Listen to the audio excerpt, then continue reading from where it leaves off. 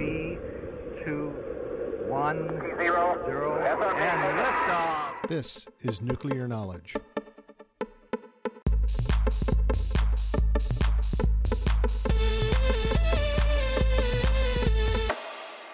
A production of the National Institute for Deterrence Studies. Aloha, and welcome to another exciting episode of the Nuclear Knowledge, a weekly show by the National Institute for Deterrence Studies, where we are advancing peace, promoting stability, and helping you to think deterrence. I'm your host, Curtis McGiffin, and I'm the Vice President for Education here at NIDS, as well as a co-founder. And today's show is about command and control of nuclear forces. The lesson presented is my own and includes data and descriptions obtained from a multitude of DoD sources and government-vetted public sources. So let's get started. The need to command and control nuclear forces has existed since the Manhattan Project of World War II, which culminated in a single written letter on July 25, 1945, from General Thomas Handy, Acting Chief of Staff, relaying presidential orders for execution some 10 days later. By the mid-1950s, and after the Soviets had detonated their atomic bomb, nuclear command and control timing had dwindled down to hours. And with the perfection of the ICBM in the 1960s, nuclear command and control was further reduced to about 30 minutes. Today, the time to react to a nuclear attack on the U.S. can be compressed to a window of 8 to 15 minutes, depending on the method and vector of attack. To learn more about this phenomenon, I recommend a 2019 article I wrote with my colleague, Dr. Adam Lowther, called America Needs a Dead Hand, which you can find on warontherocks.com. This trend of attack time compression is largely driven by technological advances and necessarily complicates the demands for Nuclear Command and Control, or NC2. The Nuclear Matters Handbook of 2020 defines NC2 as the exercise of authority and direction by the Commander-in-Chief through established command lines over nuclear weapon operations by the President as the Chief Executive and Head of State.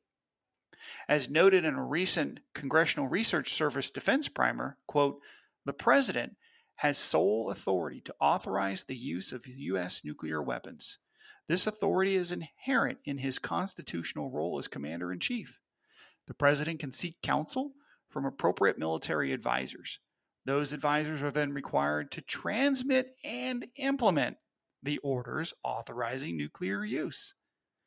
The President does not need the concurrence of the U.S. Congress to order the launch of nuclear weapons, and neither the military nor Congress can overrule those orders."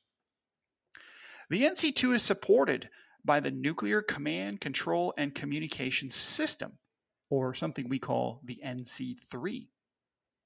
The NC3 is a system of systems, a network of warning and communications architecture, processes, and people that ensure dedicated connectivity from the President to the nuclear-capable forces. The fundamental requirements of NC2 are that it must be assured, timely, secure, survivable, and enduring in providing the information and communications for the President to make and communicate critical decisions throughout the crisis spectrum. In short, NC2 is what needs to be done, and NC3 is how we do it. Now, it is crucial for both allies and adversaries to perceive the NC2 and the NC3 system as strong, long-lasting, secure, resilient, and able to survive a nuclear first strike. This perception plays a vital role in deterring potential threats or adversaries, providing assurance to allies, and maintaining strategic stability. NC2 and NC3 have always been crucial aspects of America's second strike capability, which guarantees a response to any nuclear attack and helps maintain the principle of mutually assured destruction. By convincing our potential nuclear adversaries that retaliation is inevitable, rational actors will be deterred from striking first and thus preventing the nuclear exchange.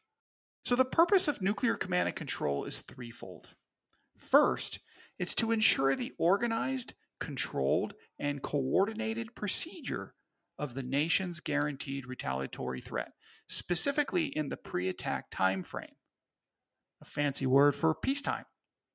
Second, it is to ensure rapid, dependable, and survivable connectivity between the decision makers and forces under the worst conditions, specifically what we call the trans and post-attack conditions, essentially while bombs are falling and right after bombs have fallen.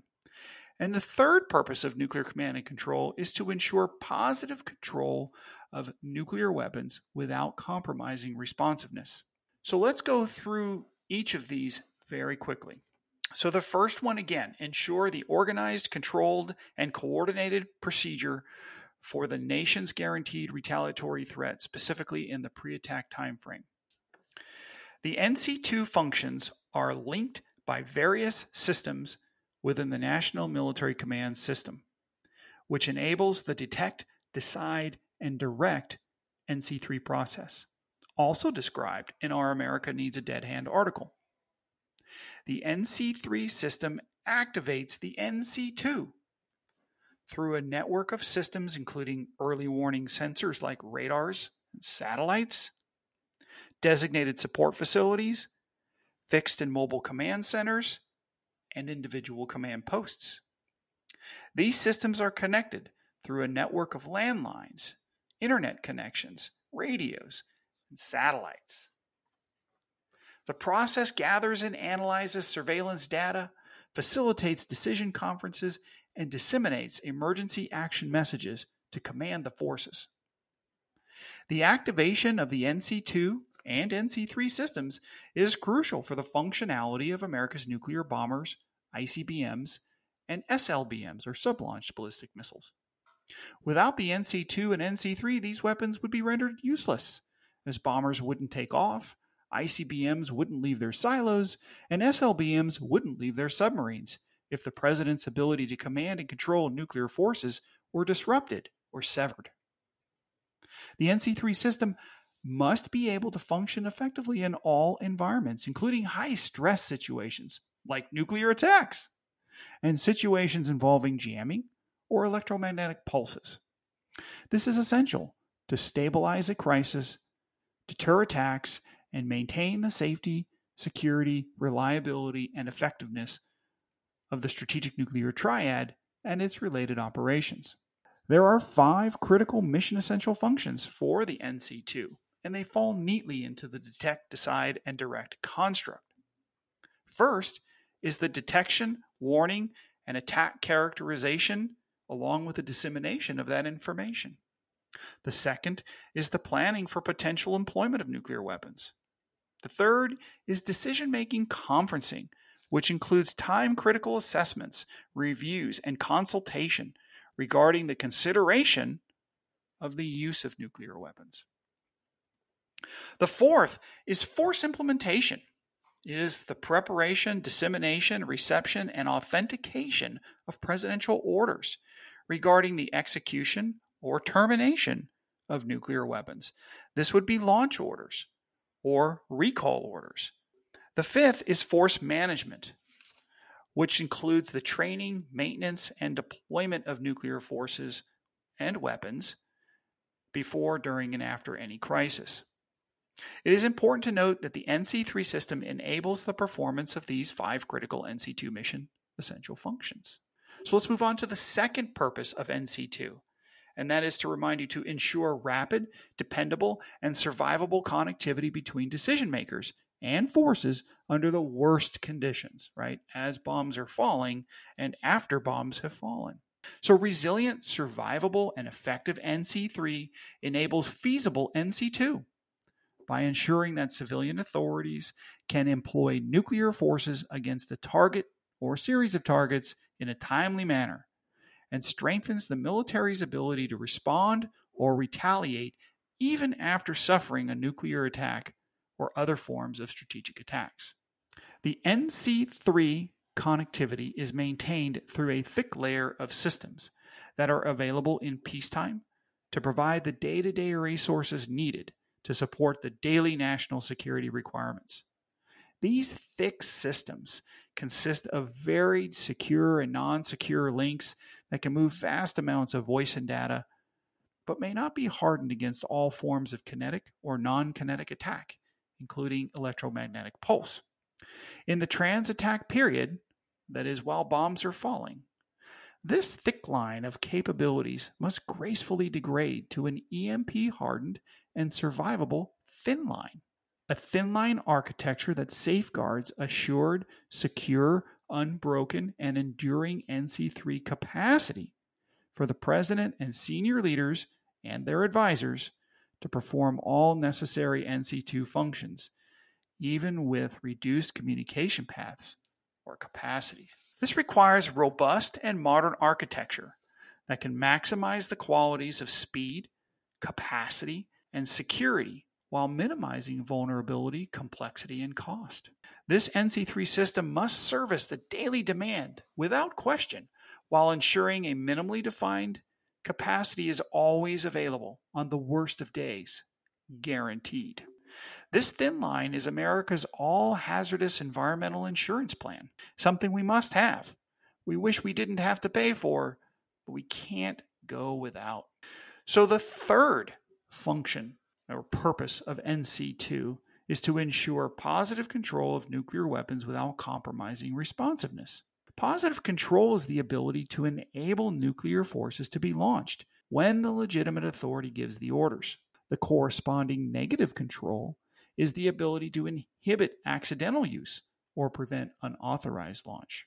The NC3 system must be able to transmit any legitimate launch order or launch termination order, while at the same time preventing any accidental or unauthorized launch order.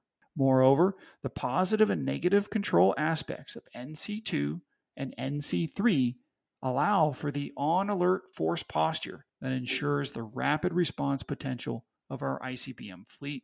Positive control thus demands an inseverable connection with legitimate political authority. The NC3 architecture's integrity must be maintained daily to ensure the success of NC2. If the adversary doubts the NC3 system's ability to direct a retaliatory strike after an initial attack, America's deterrence threats will lose credibility. In summary, U.S. nuclear forces are under persistent and consistent command and control.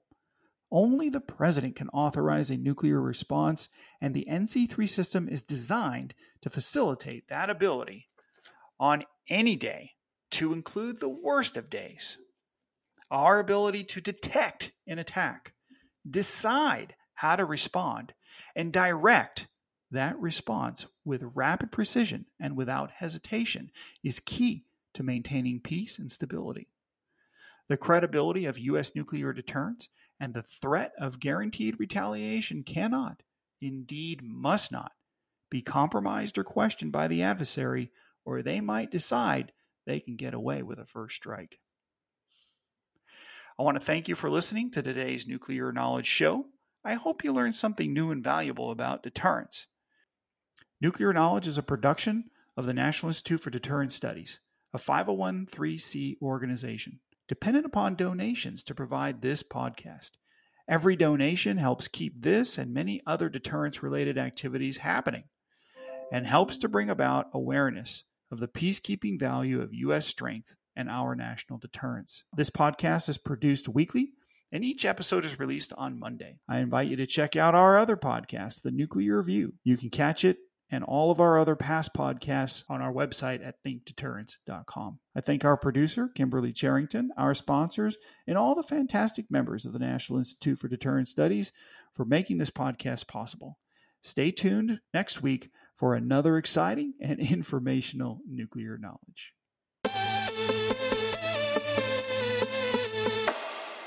A production of the National Institute for Deterrence Studies.